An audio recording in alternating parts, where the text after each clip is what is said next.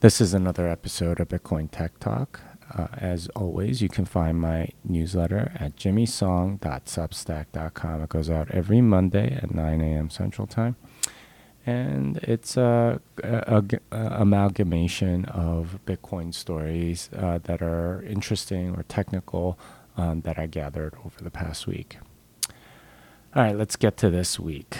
Bitcoin's political moment has arrived. Bitcoin Tech Talk, issue number 252.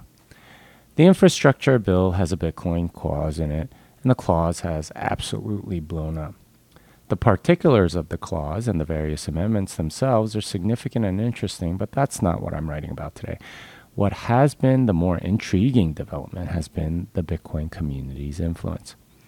The whole business of politics and legislation is really gross and disgusting, often compared to sausage making. That process usually involves a lot of lobbying and amendments and negotiation, which we've seen on Twitter the last week or so.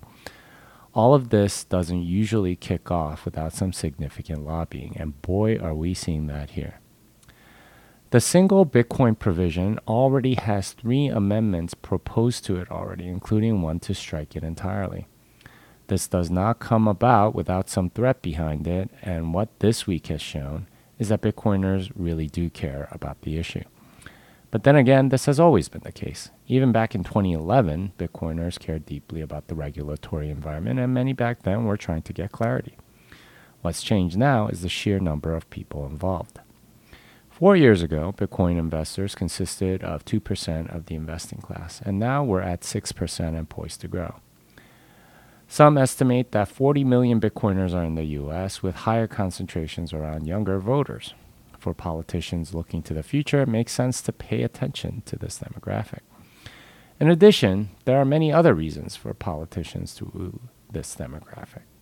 Many in Bitcoin couldn't care less about politics, so they may very well convert to single-issue voters. Bitcoiners also have a good deal of money, which is something every politician needs. Finally, Bitcoiners have low time preference, meaning that they're going to have some long memories and not let politicians get away with betrayal very easily. Politicians may score points by voting against the interests of the Bitcoin community in the short term, but they're likely to suffer long term if they oppose Bitcoin for too long. This is bad news for politicians like Elizabeth Warren, who seem to be positioning themselves squarely against Bitcoin's ability to provide savings technology to the very people they purport to represent. By the time Warren's up for re-election in 2024, will this be enough of an albatross around her neck to get her primaried in a heavily Democrat-leaning state? We shall see. Regardless, we've hit a cultural moment where Bitcoin is flexing its muscles politically. This isn't some brief encounter, but one I expect will last a long time. Yeah, this past week has been all about the infrastructure bill. It's kind of crazy that it's been sort of dragging for like a week and a half now, and it kind of shows the power of what Bitcoiners can do through lobbying. It was supposed to be voted on like last Friday or something like that, and I think Chuck Schumer really wanted to pass this bill as quickly as possible. But there's been delay after delay, largely because of this one little provision that the Treasury seems to have inserted last minute as a way to regulate this industry. But instead, what's happened is right now we're at kind of this, a lot of people seem to have called into their senators and so on. There was a lot of noise being made on Twitter about this. But that seems to have had an effect, and a lot of senators are interested. They're trying to, help their constituents, and as well they should. But it's kind of crazy how much muscle the Bitcoin community has in this regard, because we are legion. There's a lot of us, and the votes are going to matter. It's not some subsidies for ethanol or something like that, which tend to be, like issues within a particular region or something. Instead, this is going to be a big issue that's going all over the place. Let's talk about some Bitcoin. Andrew Polstra and Russell O'Connor have written up how they implemented Schnorr signatures using Simplicity. The article is informative, not just to understand that Simplicity really is a great smart contract language, but about the limitations of the current Bitcoin script. Specifically, the limitations around what's getting signed still plague the network, with any prevout being one of the ways to expand it. As they show, Simplicity allows signature modes that are way more flexible. I applaud their efforts to bring a better smart contracting language to Bitcoin, essentially written from scratch. It will be interesting to see if it's used in the way they imagine on Liquid. Yeah, so Simplicity, of course, is sort of like a moonshot almost. I don't know if or when it would come into Bitcoin. It would certainly have to be maybe like SegWit v3 or v4 at the earliest, and that's probably like, I don't know, 5-6 years out at the least. Probably closer to 10. I'm guessing. It's not going to easily get consensus. But that said, it is, the way Simplicity is designed is that you can prove the correctness of a program, because of its primitives and so on. And you can write these very interesting, essentially smart contracts using it that are provably secure and so on. And Schnorr signatures are obviously a very nice sort of thing to have, and they implemented it within this contracting language. And as Adam Back has said, you can implement lots of other things as well. That gives the developer a lot more flexibility. Whether that flexibility is desired by the rest of the users is the big question. I suspect that like most probably don't care that much about it, but then again, like, who knows? We'll have to see. Samurai Wallet has started a series on understanding privacy on the Bitcoin network. This article is a great overview of what trackability is, with concrete examples of UTXOs being used to trace the spending patterns of a particular user. Then they explain coin joins and how this defeats the tracing. Part 2 covers more advanced concepts like external transaction data, graph analysis, and wallet clustering. Overall, the articles are a good primer on some privacy issues that wallet developers and users should think about. So Samurai's been focused on privacy for quite a while, and I think it was a good thing that they put all of this down and wrote about privacy from like what's lacking in privacy within Bitcoin and how sort of chain analysis works and so on. So if you're interested in privacy and how to defeat it and so on, I think this is worth reading. CoinOS is an app for doing Bitcoin payments over Bitcoin, Lightning, and Liquid. The project looks like an interesting self-hosted way of doing payments back and forth. It's a new project, and it's meant to be sort of like personal server software that you can use to do payments back and forth, not unlike a lot of the other projects that are out there, Umbrel, Start9, why can't I think of the other one? But there's multiple other server hosted server software that you can use for this sort of thing. And the more development there is in this area, the better, and more open source projects, the better. Lightning. All right. Kevin Rook shows how the Lightning network is probably bigger than you'd think. Essentially, the argument comes down to the fact that much of what's going on in Lightning is data that's hard to collect and therefore much more private than on-chain transactions. There's probably more capacity and channel activity than we know about because much of it can be hidden from the services that collect such data. This was a good reminder that the stats that we see online about Lightning Network are only a portion of what's really going on. And this is due to sort of like the private things that you can do within Lightning. You can have a channel and like basically not tell anybody about it. And there's no real way for them to know how much in transactions you actually did over that channel. And that's a good thing. It gives you privacy, but it makes sort of like central data collection very, very difficult. And The stats that we do have are basically off of the public channels that people announce to others and so on. And those are decent thing to keep track of, but that's not the entire Lightning Network is the point of that article. Agora is a file server where you can host files and charge for file downloads.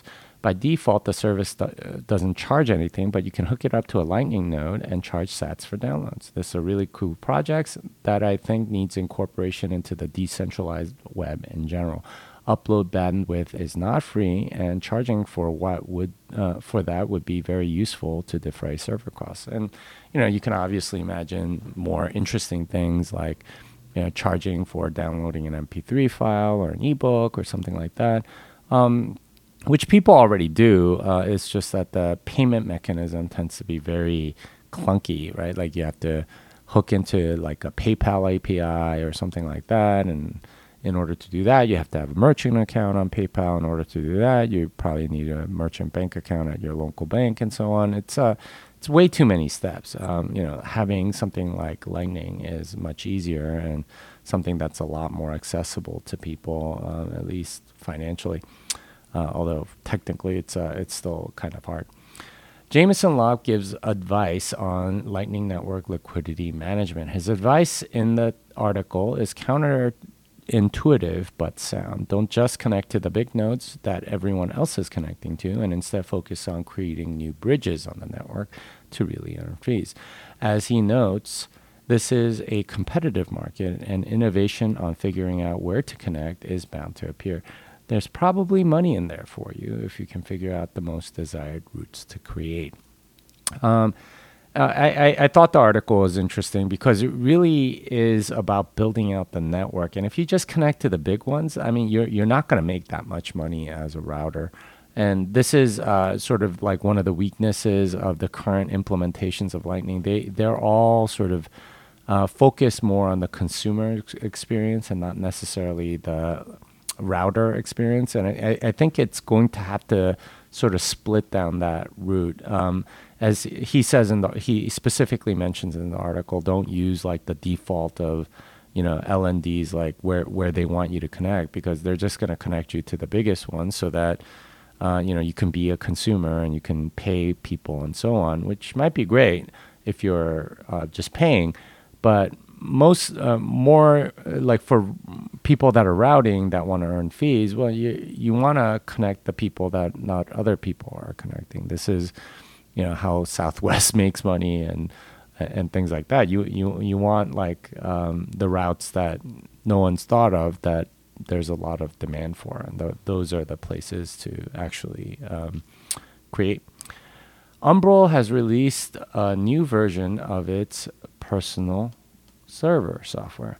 Not only do Umbrel servers have Bitcoin and Lightning software installed, but they're expanding their servers with photo hosting and torrenting. I would love to see a personal mail server, calendar server, and the like to reduce dependence on centralized walled gardens like Google's. The decentralized web is coming, and companies like Umbrel are making it happen. Yeah, and this is something that I've been going on for a while. Is that you can either call to a giant central walled garden like Google, or you can call into your own server. Now that's obviously a little more difficult because you have to run that server, and a server is not free. You're going to have to maintain it and make sure it's protected and secure and all that stuff. And Umbrel's trying to help you do that. But this is how you get a decentralized web, when there's a lot of people that are willing to serve up content as well as consume content, right? Like that's how you become decentralized. If you have only a few servers, that's a centralized web. But if you have lots of servers, then it becomes more and more decentralized as more people use those servers for various things. And I like how the direction that this is going, and Lightning seems like a very natural way in which the decentralized web expands. economics, engineering, etc. SEC Chairman Gary Gensler has made a surprisingly accurate speech about Bitcoin and how the SEC will be treating it. He certainly seems to have a lot of respect for Bitcoin and has hinted that there's a lot of scamming in the altcoin space. I'm optimistic that he'll be cleaning out the cesspool of fraud that is altcoining. This should be relatively easy since altcoins are so obviously centralized. So, I mean, it sounded to me from the speech that he really wants to regulate the altcoins, and he wants to do it in a way to like absolutely crush them and say, okay, you guys are issuing securities, you need to come under our umbrella, and yeah, I mean, this is going to absolutely devastate them if it comes to pass. Now, there's a lot of other things in play. Obviously, all corners are probably going to fight this tooth and nail. But, I mean, I think it'll expose just how centralized they are. Tomer Strolight shows how Ethereum is really not different than central bank-backed fiat money. The analogies are sound, and for people that tend to lump together cryptocurrency and think that they're variations of the same thing, this article exposes Ethereum for what it is. Ethereum really has central controllers, the Cantillon winners, and the public from which it extracts value. Good to send to your confused friends. So, I mean, this, like, Ethereum bothers me to no end because they continue to be able to scam with, I don't know, now it's like the London hard fork and other stuff. And, they're continuously changing narratives so that they can scam new people. And, I mean, I got to be honest, they've been successful in doing that. But, this article sort of puts the light, okay, yeah, they're really centralized, like extremely centralized. And it's very obvious when you read the article. So, yeah, have your friends read it. In a similar vein, Alex Vetsky gives a thorough analysis of why Bitcoin and not shitcoin. This is a more thorough article with a devastating takedown of altcoins. This distinction is very important because Bitcoin is lumped together in the cryptocurrency space, usually under the banner of innovation. As Alex points out, the savings aspect and store value is what makes Bitcoin what it is, and he emphasizes the importance of savings going forward. And this is a subtle distinction that I've seen sort of play out in the infrastructure bill as well. But when somebody is touting innovation, they're usually promoting altcoins. When somebody is promoting savings, they're usually promoting Bitcoin. And the thing is, there really isn't any innovation in the altcoin space. Whereas, the major innovation that Bitcoin allows is being able to save without like dependence on a third party, and that is crucial. And that's something that a lot of people, I don't think, really get yet. And it's not a narrative that's that popular because innovation is so much easier to sort of spout about. But savings is very important too. And I applaud this article for bringing that to the forefront. Jameson Lopp has the results from altcoin node sync tests. The results weren't good. Ethereum has bloated significantly in the past couple of years, and a full archival node requires 8 terabytes of space. Other altcoins are also clearly not engineered very well and usually have clear bottlenecks that their devs are either ignoring or are incapable of fixing. Honestly, it's surprising to me how few people seem to be able to distinguish technological garbage like the software he examined versus something well engineered like the Bitcoin Core software. And that's the thing. Like a lot of this software, especially like some of these altcoins that no one's really, or that are lower on the coin market cap tiers or whatever, I mean, the engineering there is just horrendous. And like you can clearly see it in the software when you try to run it. Unfortunately, like not a lot of people care about that. It's really just about a speculative frenzy, but this is going to end in tears. Like Ethereum is a complete horror show, and this is why they're moving to Ethereum 2.0, hoping that they can fix the problems that they created with Ethereum 1.0.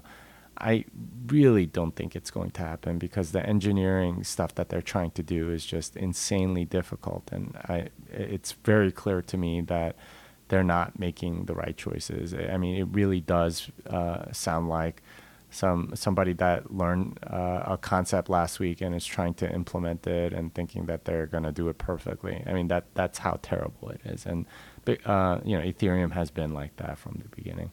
Anyway, good to just look at to see just how poor the developers are on these other coins.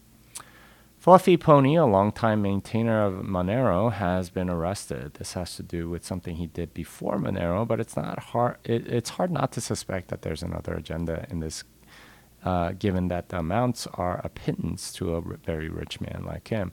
I expect a lot more prominent altcoiners to start getting in trouble, given the many sketchy things they've been doing over the past 10 years. So the thing about governments is that if they don't like you or think that you're behaving very badly, they're going to get you, even if it's not for the thing that they think you're doing something bad about. I mean, this is like, how they arrest mobsters, right? They put up racketeering charges and maybe mail fraud or something like that. Not necessarily because those are the main things that these guys did, but because those are the charges that stick. And Fluffy seems to have fallen into that hole there, and he's unfortunately in prison as a result. But I like, this is something that I've been talking about for many years. Is that a lot of these altcoiners, prison's not a distinct. It's not a like remote possibility. It's a distinct reality. I think that you're going to have to look at in the next 10 years. If you don't, then this is how a lot of these things end. Is you're partying hard for however long, and then you get arrested, and your party's all over. I mean, it's what happened to Bernie Madoff and many others. All right, some quick hits. Bitcoiners should really consider moving to Austin. This is an article about, how it's become sort of like a Bitcoin mecca. And I've certainly seen it in the, many years that I've been in Austin, way back in like 2013 or something when I started going to the meetups. It was a much smaller community than it is now. But, I mean, there's a lot of people moving to Austin for that particular reason. Breedlove apologizes about BitClout. So that was, I haven't listened to all of it, but, he basically said, I'm sorry. And, I don't know how you feel about him, but, that it's worth listening to if you're interested. Another week, another altcoin suffers an attack. This one was BSV, and they've been suffering a bunch of 51% attacks. And we always knew that this was a distinct possibility, mostly because their hash rate is just so insanely low. And the lower it goes, the worse, they can get reorged. And I think this particular reorg was like 100 blocks. It's not completely known whether or not that was used to double spend an exchange, or it's just to create chaos or something like that. But it's pretty bad. Like this is an existential risk, because if you have bigger reorgs coming down, it's going to cause the price to continue going down, and it's kind of a vicious cycle as price going down causes the hash rate to go down, which makes the attack easier, causing the price to go down, and so on. Another month, another exchange operator exit scams.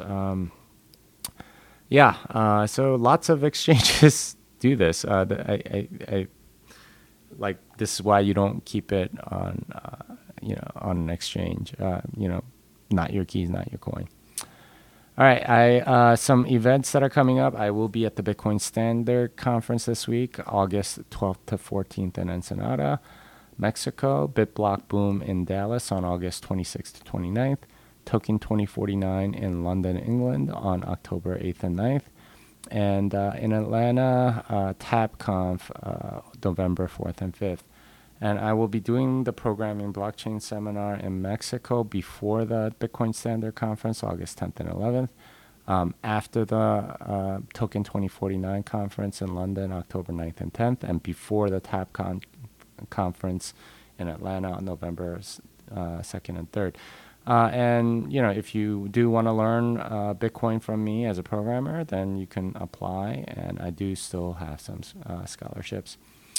Let's see. My podcast this week on Bitcoin Fixes This, I talked to Jason Les, who's the CEO of Riot Blockchain, how he got to be CEO, what the mining industry is like, and how it's helping a lot of poor communities. And of course, I read through last week's newsletter as well.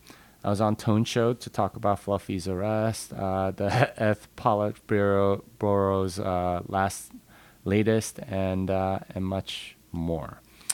I talked about the new book with Blue Collar Money and Biblical Wealth podcast, and both are very Christian. So if you're a Christian and are interested in my argument for Bitcoin from a Christian perspective, you can listen to those. My other books are the Little Bitcoin book and Programming Bitcoin, both of which are available on Amazon. Unchained Capital is a sponsor of this newsletter. I'm an advisor, and I'm very proud to be a part of a company that's enhancing security for Bitcoin holders. If you need multi-sig, collaborative custody, or Bitcoin native financial services, learn more at unchained.com. Fiat Delenda Est, this song is done.